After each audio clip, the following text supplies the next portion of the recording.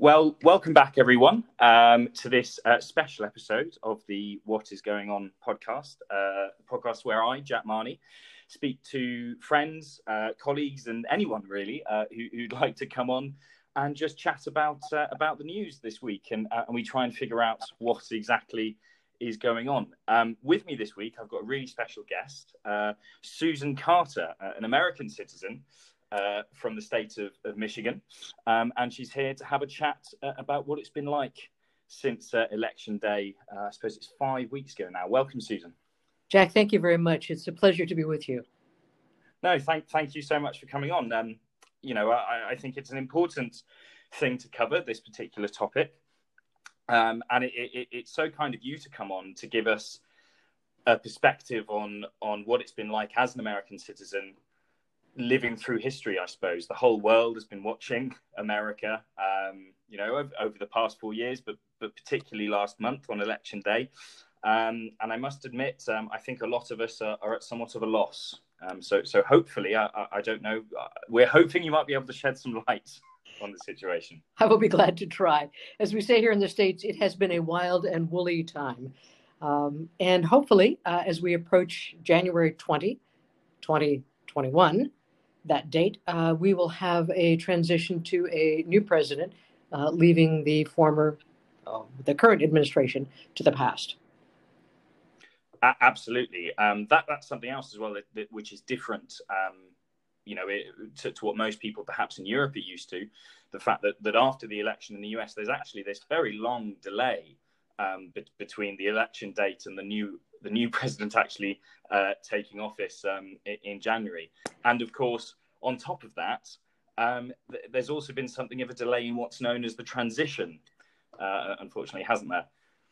Right. You make two good points. One is we have an unusual process here in the States, and we have since our founding in the late 1700s, and that's the Electoral College. It was designed to ensure that those in more rural areas had an equal vote when it comes to the president. So actually, we do not elect our president by popular vote. We cast ballots for electors, and then in virtually every state, the electors then take the majority of the votes that went for one person, and they become the electors who will meet in the Electoral College on December 14, which for our purposes is tomorrow. So it is required that the winner have 270 electoral votes. And it's based on a representation in the Senate and the House of Representatives. So it really is it's a very convoluted situation. People this year, I think, wanted, it helped them appreciate that perhaps the Electoral College is better left in the 18th century and not try to be used in the 21st century, because it created a lot of disruption, I think, and a lot of misunderstanding on the part of Americans as well as the rest of the world. Bottom line is, Joe Biden won by more than 6 million votes across the country, and he also was able to capture more than 270 electors who will meet in their individual states tomorrow. I happen to live 3 miles from our state capital in Michigan. Those electors will meet. They will cast their ballots for the majority winner in the state, and the Electoral College will have its ballot finalized, and we will have a firm and definitive statement as to the next president of the United States. Yes, well, convoluted seems to be the right word. Oh my gosh. You used there. Yeah. Oh my gosh. I think. And I mean, it's amazing. You talk about obviously having this firm and definitive answer when the electors vote tomorrow, which means legally Joe Biden is president-elect and the election is over. However, it's been strange for myself, and I'm sure for many people watching. So I don't know what it's like if you live in the States to watch the president, as well as many other holders of high office, on the Republican side at least, deny that Joe Biden won. As you said, 6 million votes. It's not in question anymore. It certainly won't be from tomorrow. What's that been like, spending the last 5 weeks watching the delay to the transition of power in the world's biggest and arguably greatest democracy? Well, I'm not sure greatest anymore, but I will work to answer that. It's been very, very trying. It's also upsetting to see one of our two major political parties essentially being hijacked, frankly, by a group of people. I happen to be a Democrat. There's no surprise there. I worked for a Democrat governor many years ago. And so my political persuasion is known. But a number of my friends are Republicans. And many of them are frankly heartbroken at the degree to which the party that they have been a part of, proud of, worked in, has been radically transformed by a charlatan, if you will, certainly a reality television star, and that has left them dispirited. More than one of my friends, and those who aren't my friends, frankly, the people I've read about who are Republicans, are saying, I didn't leave the Republican Party left me. So the challenge for them going forward is to reinstate the important conservative values in the Republican Party. That being said, it has just been a wild Bronco ride. And I'm discouraged by what I read about and have seen last night in Washington, D.C., that is to say Saturday night, where there were clashes, some violent confrontations, some stabbings in Washington, D.C. So I really worry about the people who are self-identified Trumpers who say, I'm willing to die for this cause. It's not over yet, Jack. It's not over. Yes, and you mentioned, of course, the clashes, at protests over the last day or two, particularly in Washington, D.C. As you said, people have been stabbed. I saw someone was shot. And I suppose that speaks to the vitriol that's out there at the moment, and how seriously people take this and take the claims being made to be true. Now, I'm sure you can't speak more than anecdotally about your experience and the people you know, but I wondered how seriously you think average Americans, Americans who don't follow the news religiously and politics and are just trying to get on with their everyday lives, how seriously they take these claims of massively widespread election fraud, and of course what that's doing to the unity of the country. I can rely on what you've read, what I've read, and I'm a former journalist as well. And the reporting is discouraging. The number of people who believe that there was a fraudulent election in my state, for example, the state of Michigan, and 3 other states, Pennsylvania, Georgia, and Florida. Oh, one that fell off my radar. It becomes a blur after a while. But at any rate, the litigation that has proceeded against the 4 states, claiming that our elections were fraudulently put forward, and consequently the ballot results are inaccurate and criminal, as some claim, really discouraging. And yet, fortunately, through our judicial system, court after court after court, judge after judge, including the justices, the 9 justices of our U.S. Supreme Court, have said these are bogus claims. These have no merit. Irrespective of what people believe, this was a fair and well done election. I happen to know the Secretary of State in Michigan, who has responsibility for conducting elections. She is a very well-respected attorney, and I've known her for a while. She has also served as dean of a law school in the state. It was clean and done, and yet the vitriol, to use your word, and I think it's appropriate, the vitriol that has been stirred up by the present administration has given false hope to people who didn't want to see a change in the White House. Yeah, absolutely. And I think you hit on a really good point there about the fairness of the election, and the people in charge of it. I take Georgia, for example, which has been really talked about a lot. It's a traditionally red state. And it went for Biden it went to the Democrats for the first time in 2 decades or more. and Trump was throwing lots of mud, particularly at the elected officials there in charge of the election protest, who are Republicans. Who are Republicans, right? Astonishing, right? And again, it's not what many people consider to be the longstanding Republican Party. It is a party of Trump, and it is a party that has been fueled by the desires of some who have felt their needs weren't being recognized over the past several decades, and he has provided them a megaphone for their complaints.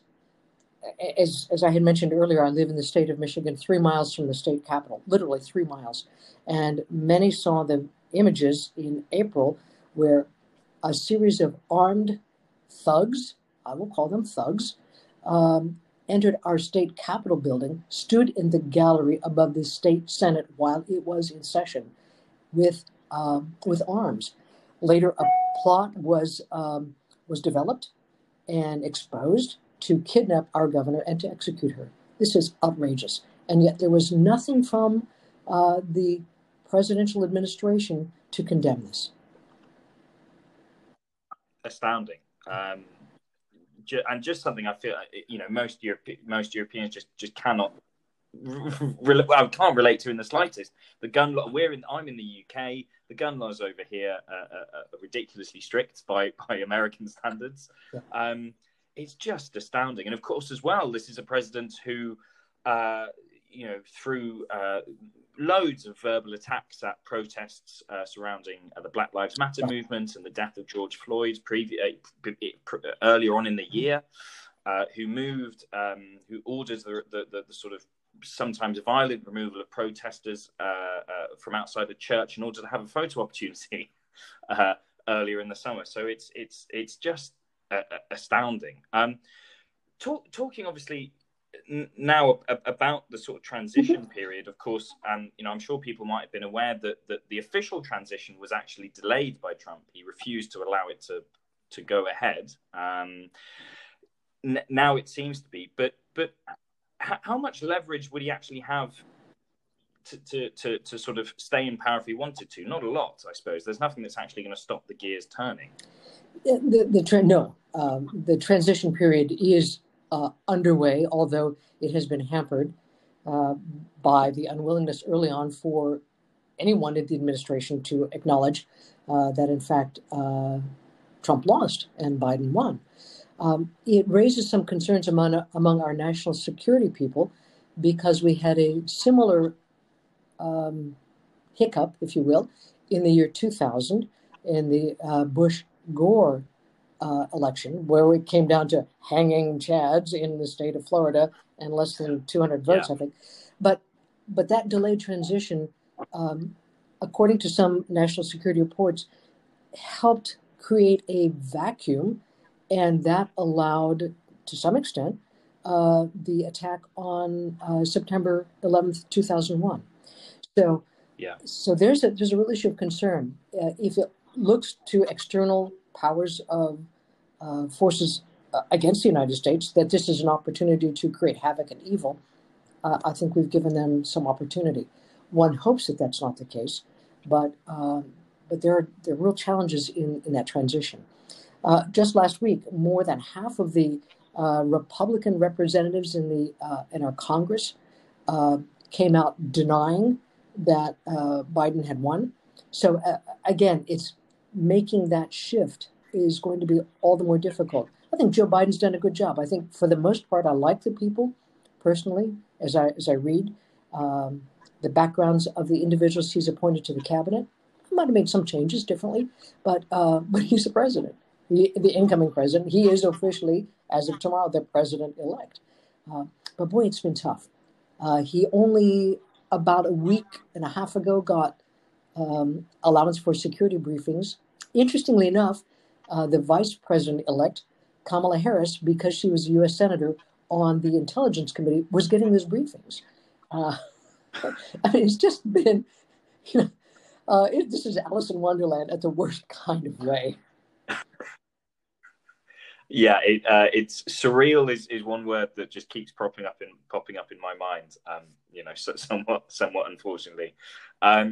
It's interesting as well because something else that perhaps Europeans won't be used to is the transition period. And you mentioned the people that Joe Biden was appointing. A lot of these appointees have to be approved by Congress, and of course, it's not a done deal. That the Democrats are going to control Congress. They probably won't.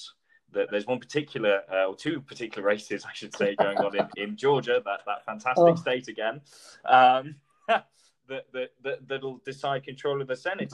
And if the Republicans have control of the Senate, then I mean, what happens to Joe Biden's nominees? I mean, what's that going to do? Well, let's touch on Georgia for a minute.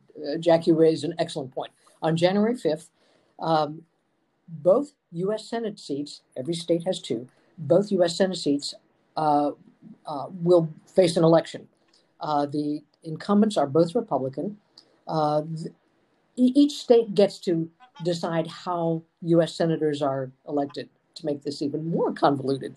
So in Georgia, if the candidates don't, if no candidate receives a majority, then there's a runoff. So that's what we're facing in Georgia, a runoff.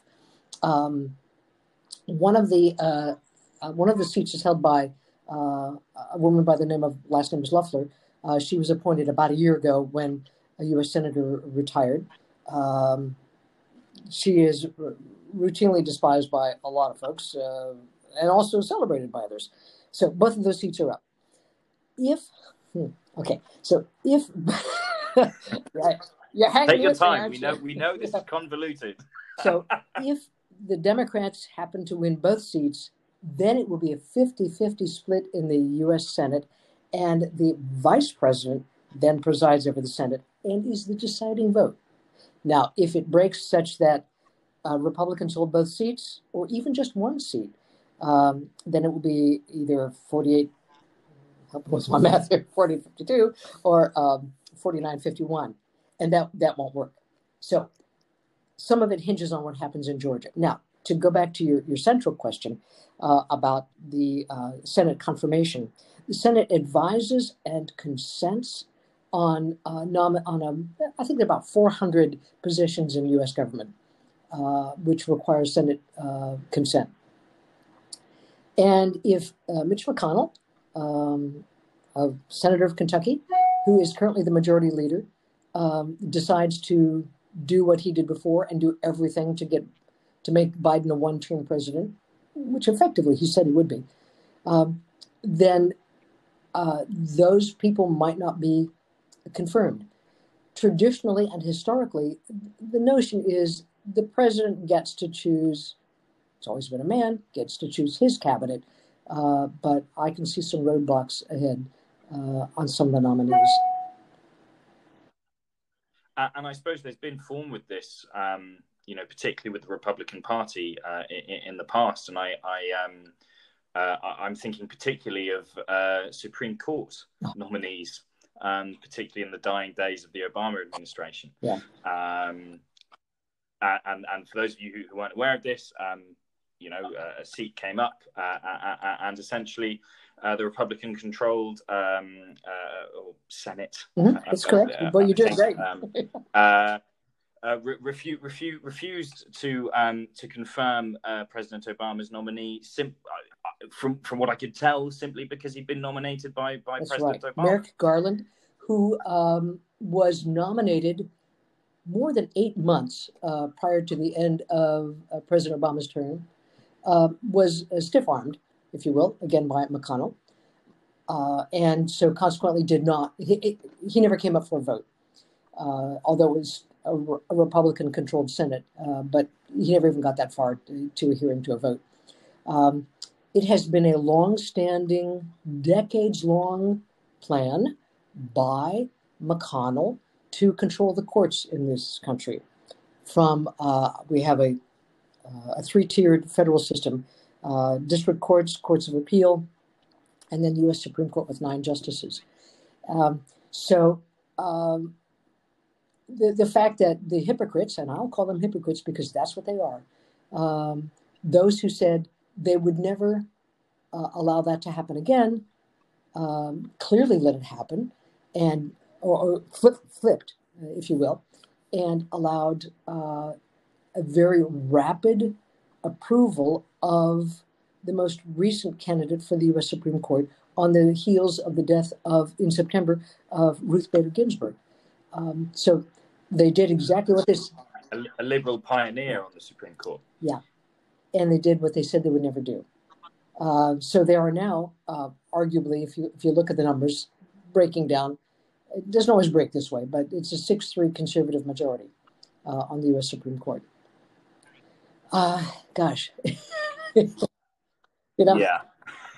And yet, and this is something else that obviously you cannot guess as to what goes on inside President Trump's mind behind that keyboard, but it certainly felt like there was a rush to get this last particular Supreme Court pick through, and there was a lot of speculation that Trump was perhaps hoping that with such a big conservative majority, something might swing in his favor. And yet nothing has. The last decision came, was it last night? 2 days ago, Friday night. 2 days ago. Yes, when the Supreme Court struck down a lawsuit by the administration's lawyers, in order to stop the Electoral College vote in Texas. Right, that was the Texas suit against 4 states, including my home state of Michigan. Right, the court said, we're not going to take up this case. It's a dead letter. And so Trump's efforts to manipulate our judicial system, which I find, as a lawyer, absolutely heinous, failed. And so kudos to the Supreme Court. It's interesting that you say that, and particularly as a lawyer, I'd be interested in this. A lot of what Trump has, it's difficult. On day one, Biden can start issuing executive orders. The way he acts on the world stage will change how allies think about America, and he can start changing foreign policy. He can make a lot of inroads into implementing stuff in the US at home. But there's not a lot he can do about the Supreme Court. So it seems that even though they haven't bailed Trump out, is it three justices, which is extraordinary in a 4-year term. Yeah. They will be his legacy. They will be there for the better part of they are lifetime century. Appointments. There's no term limit for judges or justices in our federal judicial system. So for example, Justice Thomas, who has been on the court more than 30 years now, he continues to be there. Justice Ginsburg, of course, was in her mid-late 80s. Justice Stephen Breyer is, I think, currently the oldest member, and he, he's no sign of retiring. Justice Breyer is considered a liberal justice. Excuse me, Jack. So, it's quite right. Can I cough for just 1 minute? Yeah, please, cough away. Get excited. Not a problem. We're not in the same room, everyone. No, we're about 300 miles, no worries here. 3,000 miles apart. But no, you're right. This is a long-term. This is a generation or 2 generations, if you will. 2 generations change. Now, there's no guarantee, that what a president anticipates will be a justice's path. So let me give you an example. President Eisenhower served 2 terms and nominated and was appointed Earl Warren to the U.S. Supreme Court. Republican, former governor of California, who became a wonderful leader, my view, of the U.S. Supreme Court in a number of situations, including Brown versus Board of Education, which desegregated schools in this country. Said it's illegal to have separate schools for Black children and white children. Eisenhower later said that was the worst damn appointment I ever made. I don't know how he felt about Brown v. Board, but Warren led a fairly liberal court. So even though he went in with the perspective of being a conservative, putting on that robe I think makes a difference. And I've seen some changes in Chief Justice John Roberts as well. So it's not a slam dunk that this court will behave definitely one way or another, but it does have a flavor, a tilt to a more conservative side. Absolutely, and of course, when you're there for a lifetime, one assumes you're not necessarily the same person at 40 right. as you are at 80. So there is room for growth and a change in understanding, perhaps. There's something else, and you're the lawyer, so you'll have to correct me if I'm wrong about this. Yes, I didn't. Yeah, I turned down doing law at university, unfortunately, but it was. I believe that there's nothing actually in the Constitution that talks about the number of justices on the Supreme Court, and it hasn't always been 9. And in fact, it was FDR who added justices in order to sort of circumvent what they were doing. Jack, you're ready to be a civics and government teacher here in the States. You have excellent knowledge base. Yes, you're absolutely right. There's nothing in the U.S. Constitution that mandates a set number. There were previous times when the number was 6 and 7. In the 19th century, Justice Taney led a court that was less than 9. FDR, Franklin Delano Roosevelt, elected in 1932, succeeding Herbert Hoover. The country was in a terrible depression, and he had some social programs he wanted to move forward. The court was older and conservative, and striking down a number of his programs that had passed Congress. And so he, not able to remove justices, underwent what was called a court pack, the idea of a court packing plan. It never succeeded, but I think the idea was to add 2 more justices. It never gained fruition, and it was shot down pretty quickly. But that's in the backs of people's minds that there's nothing is carved in stone about the number of justices on the United States Supreme Court. But I suppose once you open that can of worms, there really is no closing it. And it's and I suppose it speaks to how diametrically opposed the two parties are, which obviously, they're different parties. They have different ideologies and beliefs, and if they didn't, you wouldn't have politics. But equally, there doesn't seem, and there hasn't seemed to have been for a while, a common thread running through U.S. Political life. Everyone used to be able to agree on the sanctity of the electoral process, for example. And I just wonder what. And this is a big question, but sort of what that's done to the fabric of life as an everyday American when you watch something that used to be taken for granted suddenly appear particularly shaky, and you get 2/3 or more of Republican voters who believe that there was massive election fraud, as you said, and just can't and don't think that they're living in a democracy. And to that, just briefly, if you tell a lie often enough, people start to believe it. Anecdotally, one piece I read a number of years ago about the diminution of collegiality, if you will, among senators and representatives in Congress, has to do with the fact that they often, historically, they would move their families to Washington, D.C., and they would socialize together, they would dine together, their children would go to school together. So there was a measure of common shared life. Now, ease of travel, if you will, their families stay in their home district or their home states. The representatives move back and forth. And so there's no common life that's shared, or certainly at least to the degree before.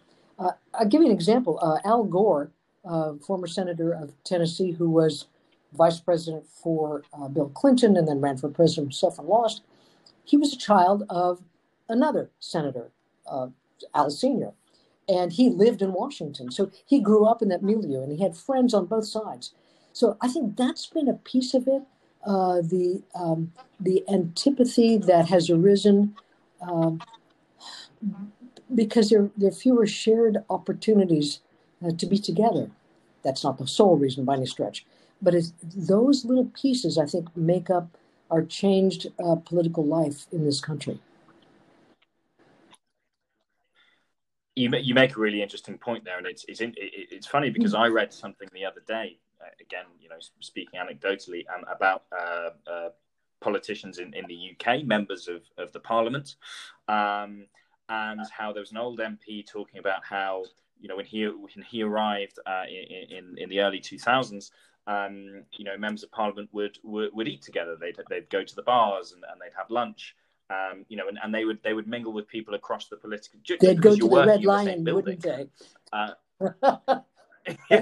the bell would ring at 2:00. Get yourself back. Sorry. Yeah, exactly. I've been. It's amazing, and it's.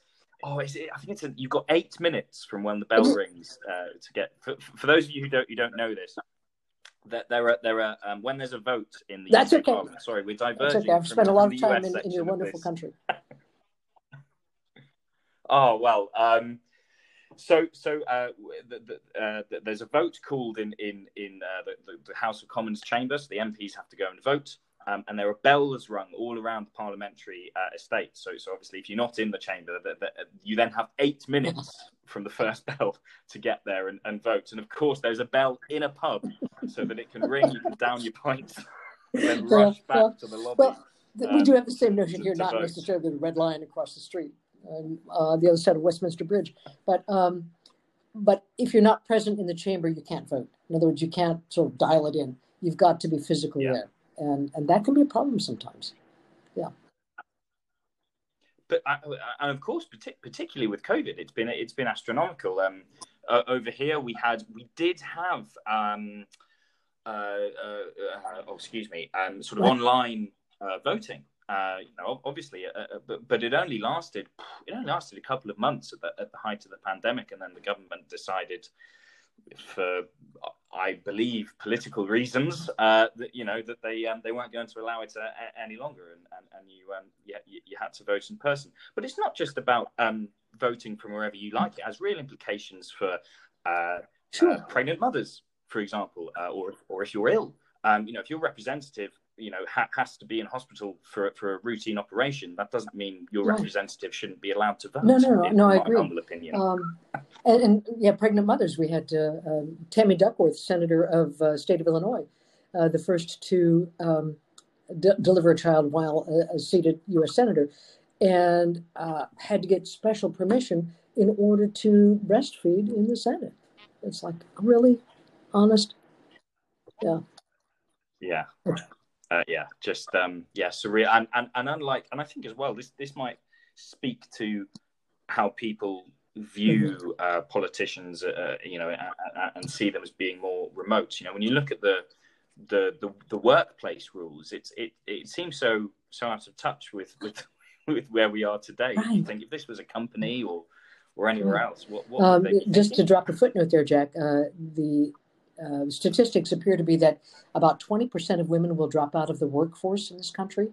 They are transitioning or have already dropped out because of reasons of childcare, inability to work remotely, that kind of thing.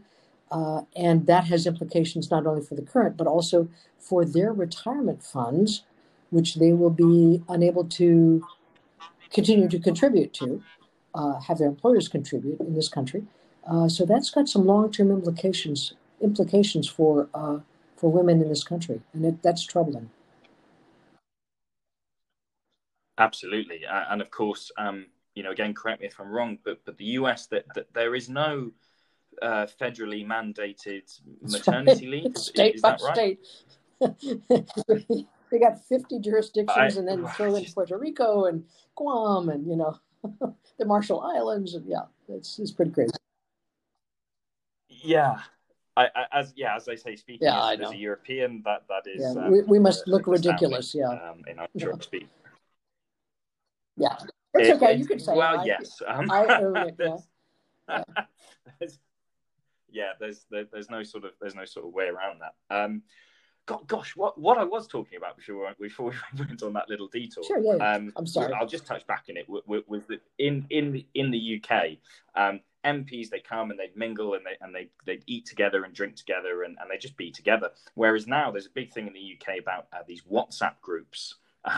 You know, and MPs just stick in their little group, and they've all got pressure groups, you know, that they have, and they talk about, you know, and you just stick with your clique. Essentially, and I suppose it's the same. The echo chamber effect, right? Somewhat. The echo chamber effect. Well, exactly that. Social media affects politicians too. You know, you're hearing and you're listening only to people who validate your own views, and so absent that the ability to be open to at least hearing others, it's not that we be persuaded, but politics is the art of compromise. As Winston Churchill said. And there's less opportunity for compromise if there's less discussion. Very true. Winston Churchill also said that, here we go, let me get the quote right. Democracy is the worst form of government, except for all the others. That's a great one. Which is one of my favorite My favorite one in this instance is two countries divided by the same language, you know. Yeah. So. Absolutely, yes. Yeah, I've yet to make it to the States. I went when I was 2 to Disneyland, to Disney World, but I don't remember that. Yeah. So I would. You know, let me just again to go back to employment. Disney has laid off, you know, because people are not going to Disney World in Florida, Disneyland in California. They've laid off more than 20,000 employees. And that has meant that those who were, you know, sort of bubbling up to the middle class have lost their opportunity to stay there. So, and there's no furlough scheme. I don't know how much you know about this in the UK. There is something called a furlough scheme. If you lose your job at the moment, you know, or you know, if you lose your job, you can go on benefits rather. But sorry, your company can put you on furlough. And that means that the government essentially picks up 80% of your wage tab and pays it, which has stopped people falling straight out of work and through the safety net necessarily. Again, state by state, there are unemployment schemes providing wages for those who are unemployed. The federal government did early on make some contributions, $1,200. Perhaps you recall. The latest plan is for $600. But that sure doesn't go very far. Yeah. No, one check, you know, in the mail, you know, certainly won't, unfortunately. And I think, you know, the effects of this pandemic are going to be with us. Mm-hmm. It always comes back to the pandemic, I'm afraid. You know, but the effects are going to be with us for quite some time. There are a couple of sort of odd questions that we haven't naturally flowed towards. So I'm just going to sort of ask them if that's okay while I've got you here. It's such a fantastic opportunity. I'm not going to waste it, Susan. Let's start with this one. So, something that I've always found, you know, interesting, and it provides sort of almost macabre entertainment sometimes, I think, for the outside world, is the fact that the election cycle in the US is astronomically long. 18 months or 2 years even sometimes, because you start with the primaries where the two different parties, you know, will select who they're going to have as their, and that seems to go on for an age. You know, and then you've got the actual election cycle, which again can last for, you know, if everyone's sorted the nominees early, can last a year. 6 weeks in Britain. It is a long time. Long. In fact, I would suggest that Republican candidates are lining up right now, including Donald Trump, for 2024. Yeah. It is a very long time. It starts with the Iowa caucus, which is again, a caucus, not a primary. Here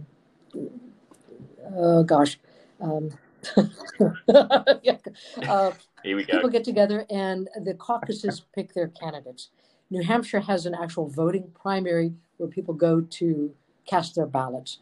So those are the two ones. And those states try to preserve that because, not surprisingly, it brings in a substantial amount of money. The candidates come in. They buy media. Reporters come in. So that's a lot of money for two states that, especially New Hampshire and New England, that's a big part quadrennially of the money that comes into the states. And then there's a series. The configuration has altered somewhat during the past 20 years, but there are Super Tuesdays. And Tuesdays are voting day in this country for strange reasons. And so some states will get together and have Super Tuesdays. And then that will be another winnowing of candidates. So it is a long period of time. Because there are no limits on spending on behalf of candidates, there are huge media purchases, among other things, and literally approaching $1 billion, I think, this year. I may be wrong, but it was millions, hundreds of millions of dollars for this entire election cycle, which is frankly obscene. The amount of money involved does astound. I think. I mean, in the UK, for example, campaigns range from sort of 5 to sort of 10 million. And as I said, our election cycle is sort of officially it's 6 weeks, but there are strict limits on donations, on the amount of money that can be spent. It's billions. I'll take you down a very obscure path here and try to explain some of it. It turns on our First Amendment. Right, Congress shall make no law, and there are actually 5 freedoms in the First Amendment. 2 deal with religion, 2 with speech and press, and 1 with the right to assembly and petition the government. There's a case that you've probably heard of called Citizens United that was decided about 10 years ago that really opened the lid on the amount of spending corporations could pay. Citizens United overturned a case that arose out of Michigan, that arose out of a situation, a friend of mine who was faced with corporate spending on the part of our state chamber of commerce. And so that was challenged. Those dollars were limited. It turned into a Citizens United case, challenging whether or not there could be limits on corporate spending. The lid came off, and so consequently. So Bob Colt, KOLT, is part of that genesis of Citizens United. He, of course, was complaining about the amount of money being spent against him in a congressional campaign for a seat that was once held by President Gerald Ford. That's all you need to know to be a trivia expert. So, well, hey, now listeners know where to come. Take me to the pub on trivia night, and I've got a very narrow back in there. Hey, right. Down the Red Lion, it'll be there. Right. US quiz night, absolutely fantastic, absolutely great. As well, you actually went down on election day to observe the polls. Isn't that right? What broad question? What was that like? Just the atmosphere. To add a little bit to my portfolio, I'm also ordained as a priest in the Episcopal Church, which is part of the Anglican Communion.